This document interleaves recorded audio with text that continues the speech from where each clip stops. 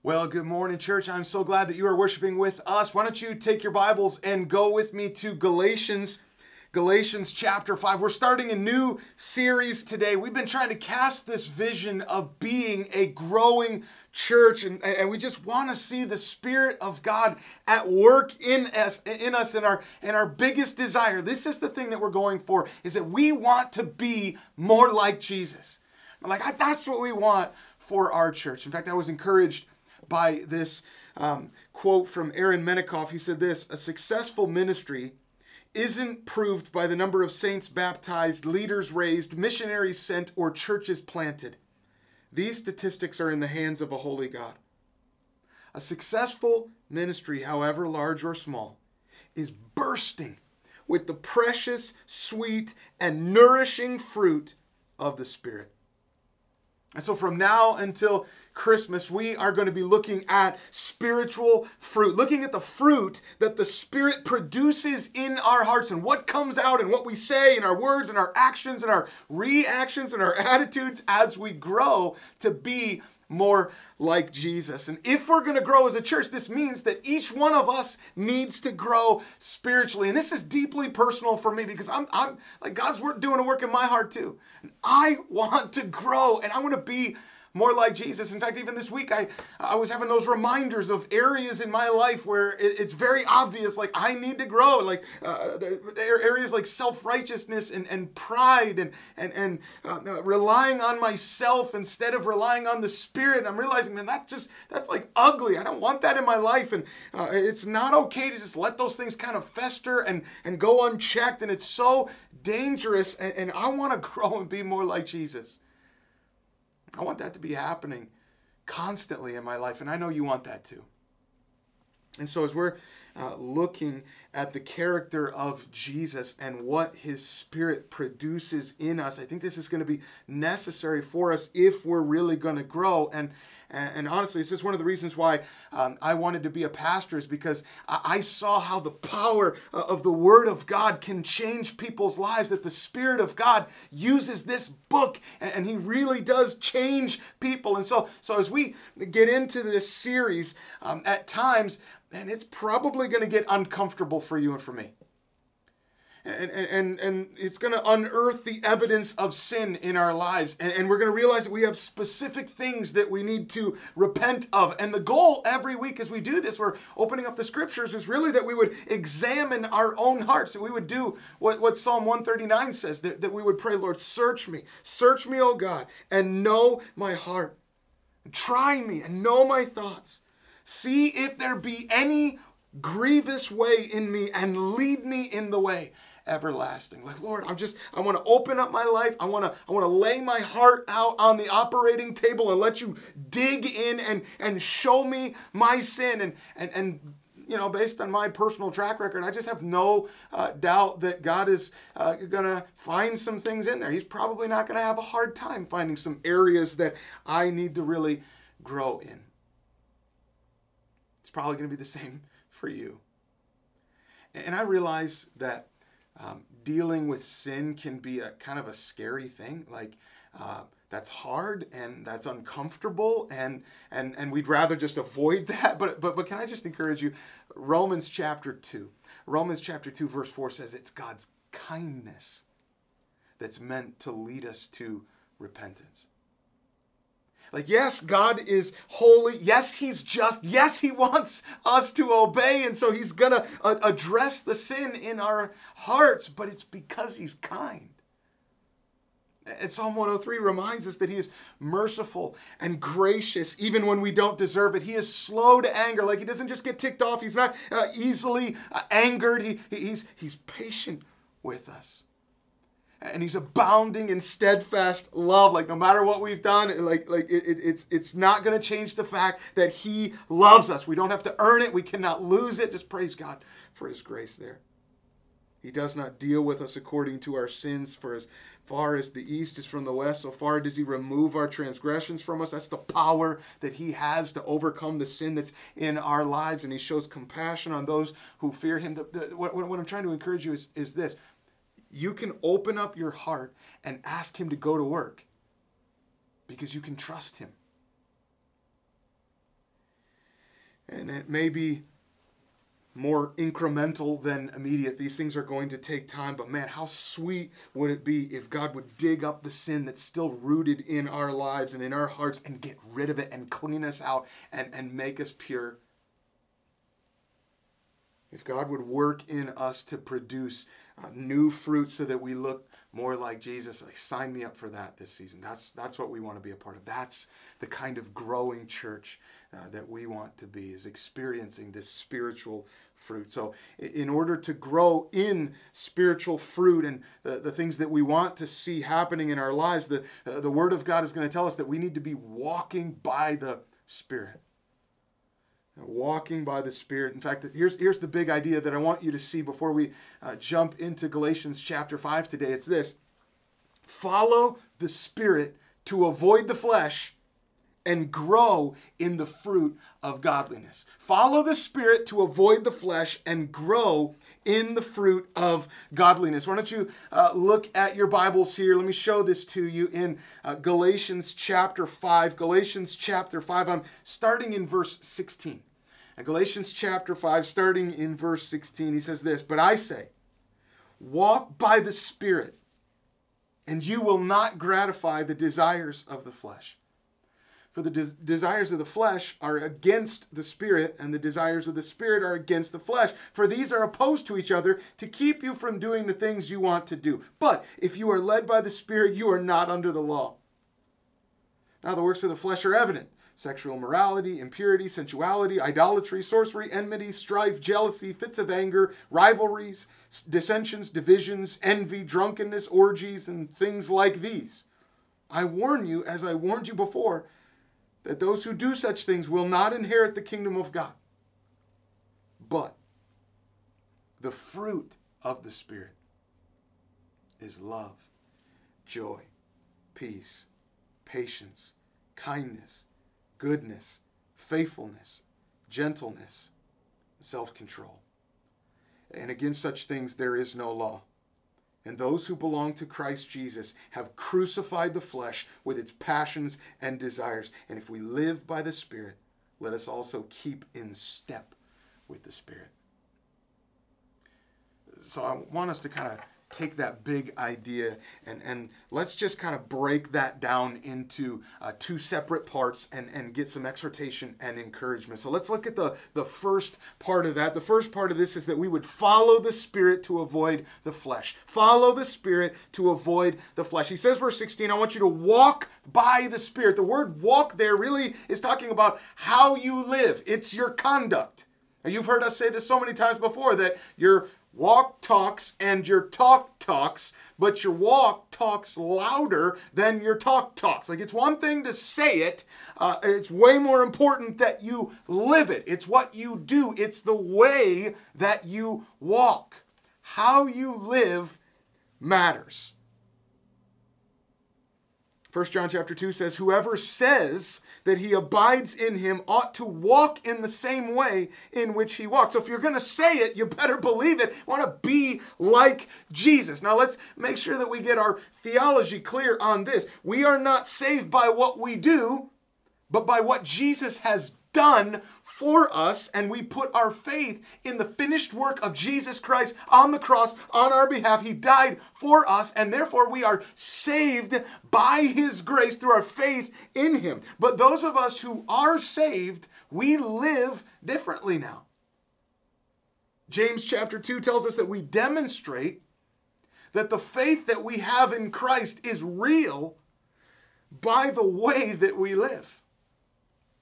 That we are going to obey the Lord. And what he's trying to help us understand here in Galatians chapter 5 is that that doesn't happen apart from the work of the Spirit in us.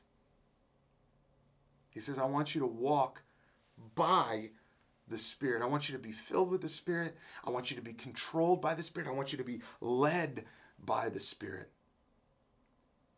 So let me just give you kind of an overview of the Spirit's work in our lives. You got to understand how this really works and why we're so thankful for what the Spirit of God is doing in us. First of all, the Spirit gives life in John chapter 6. Jesus is the Spirit is the one who gives life, and God is the one who is at work in us, both to will and to work for his good pleasure. So he's the one that gives us the desires so that we would want to obey him, as he's saying in Philippians chapter 2, verse 13. The Spirit does that work in us. And the Spirit is the one who teaches us his word. John 16, he said he sent the Spirit so that the Spirit would guide us into all truth. And he does that as he's bringing up the teachings of the word of God. And in it, he is glorifying Jesus. And as we see the glory of Christ on display in the pages of the Bible, he is transforming us into his image, he says in 2 Corinthians chapter 3. So another way that I've heard this said is that the Spirit of God uses the Word of God to transform the men and women of God into the image of God, that he's going to make us more like Jesus Christ. That's the work of the Spirit that he's doing in us.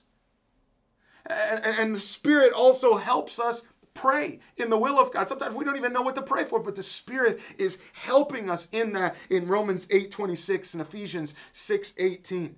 And the Spirit also fills us, and when he does, we're able to encourage one another, and we're able to worship Christ, that we would sing with making melody to the Lord with our heart. That's what happens when we are controlled, when we are filled with the Spirit. And the Spirit is also the one who enables us to obey and to grow in sanctification, to become more mature, to become more like Christ. He helps us put sin to death in Romans 8:13. He's the one who helps us say no to ungodliness in Titus 2, verse 12. And we are gifted and we are empowered by the Spirit to serve the body of Christ and build up the body in 1 Corinthians chapter 12.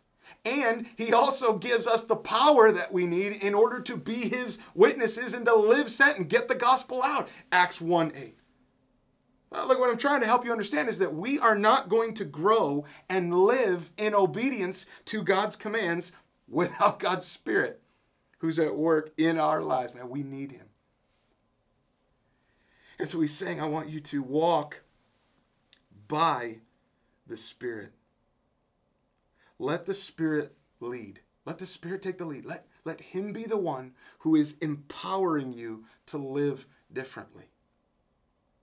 Letting the Spirit lead means that you're not just rushing out the door like, okay, God, like at the beginning of the day, like, God, I've got a lot of things to do today, so try to keep up with me, all right? No. Letting him lead means I stop at the door and I say, Lord, you go first. I'm following your lead today. I want to go where you want me to go. I want to do what you want me to do. I want to respond how you want me to respond. Like, I can't do this without you. I need you. I can't do it on my own. And so he's saying you can't obey unless you're walking by the Spirit.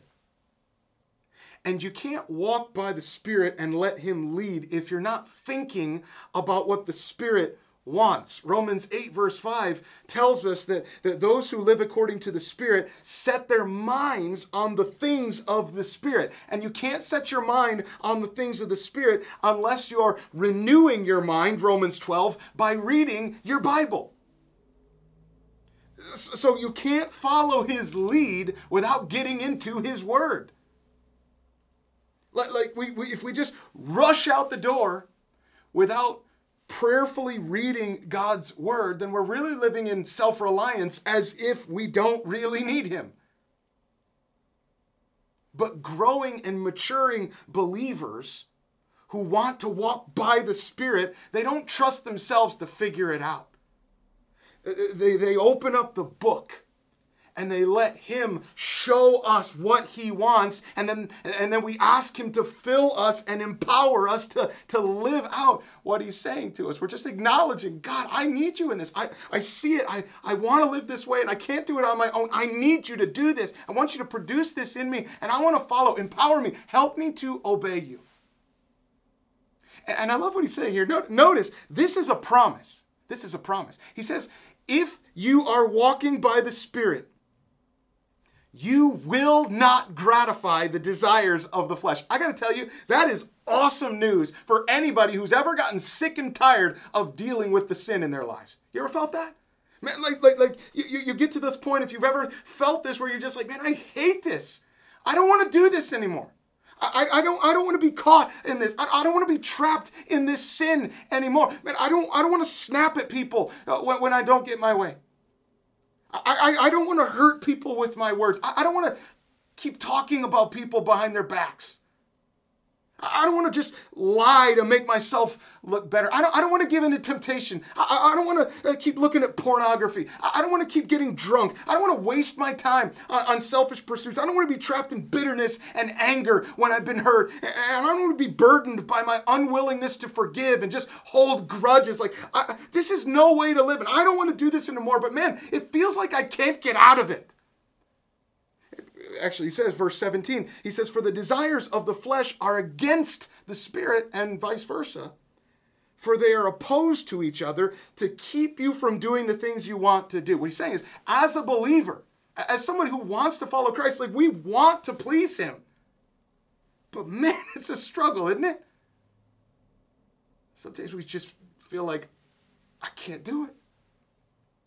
And Paul said that in Romans chapter 7 in this really famous section of scripture where he's just being brutally honest about this struggle that we all feel at times. When we know we want to please God, but we've got these other desires, and it's like wrestling inside of us. Paul says this, I do not even understand my own actions. For I do not do what I want, but I do the very thing I hate. I have the desire to do what is right, but not the ability to carry it out. For I do not do the good I want, but the evil I do not want is what I keep on doing. Man, you ever felt like that? I want to please God. So why do I keep giving in to the opposite desire for sin? And then verse 19 and 20 here, he kind of lists out these sins to consider, and he says these are the works of the flesh. The works of the flesh are evident, or the NIV says the works of the flesh are obvious. And here's all these sins, and this list of sins is not exhaustive. This isn't like that's it. Like those are the only sins you have to deal with. In fact, that's why he says things like these. Like we could add a whole lot more to it, but all of these are terrible. These are the things that our flesh wants to do. Left to itself, this is the way our flesh goes. And the reason for this is because even though we've been saved from the penalty of sin and even the power of sin, we've not yet been delivered from the presence of sin. And that day is coming.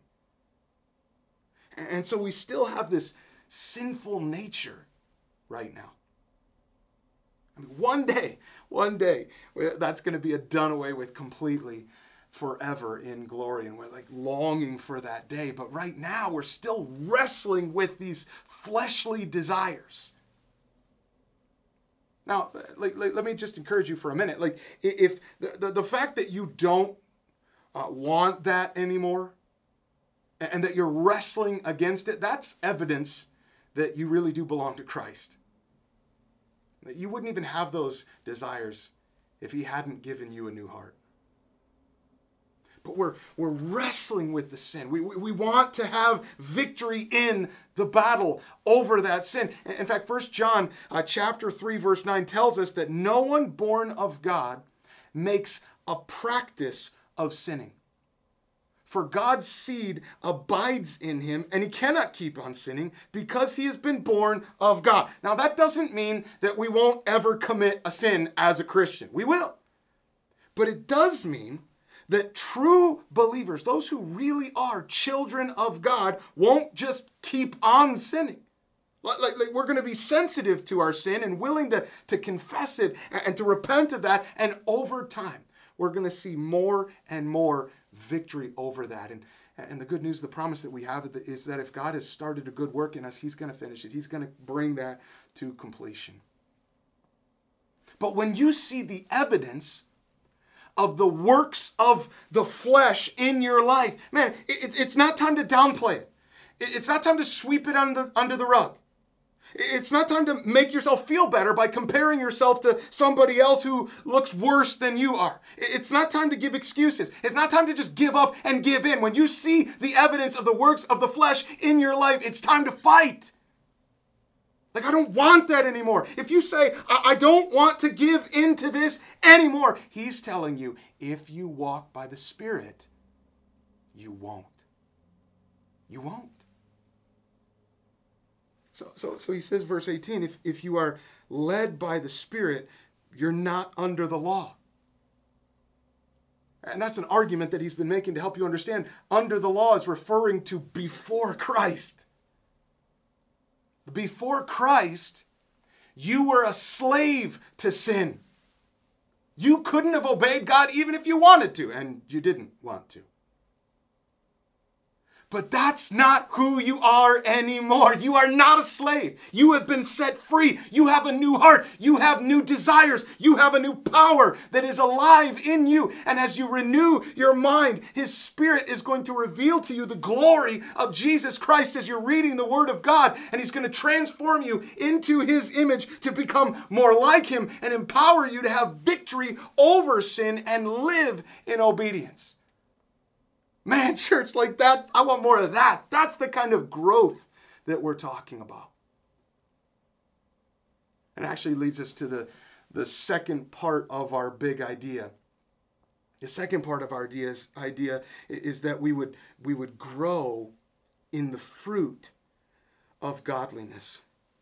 That we would grow in the fruit of godliness. So he listed this list of sins, verses 19 through 21, and these are the works of the flesh. And now on the flip side, he wants to give you, here are the things that you get when you're walking by the Spirit. Here's what's going to come out, and he says, verse 22, but the fruit of the Spirit is love, joy, peace, patience, kindness, goodness, faithfulness, gentleness, and self-control. I've shared this recently with you, but honestly, this has been my prayer for you lately. I've been praying. I know that this has been a crazy and challenging season, but I've been praying that you're not just going to react and respond like everybody else in the world. But that people would see this kind of fruit coming out of your life. There would be a noticeable difference in the way that you're living. That people would be wondering, like, how is she responding like that? How is he doing that? And it's the obvious evidence that the Spirit of God is at work in your life. Something's going on in here because there's new fruit coming out. But I want you to notice that the word fruit there is actually singular, not plural. So it's not the fruits of the Spirit are, it's the fruit of the Spirit is. It's one fruit. And that one fruit is really what we might say like godliness or holiness. It's being like God.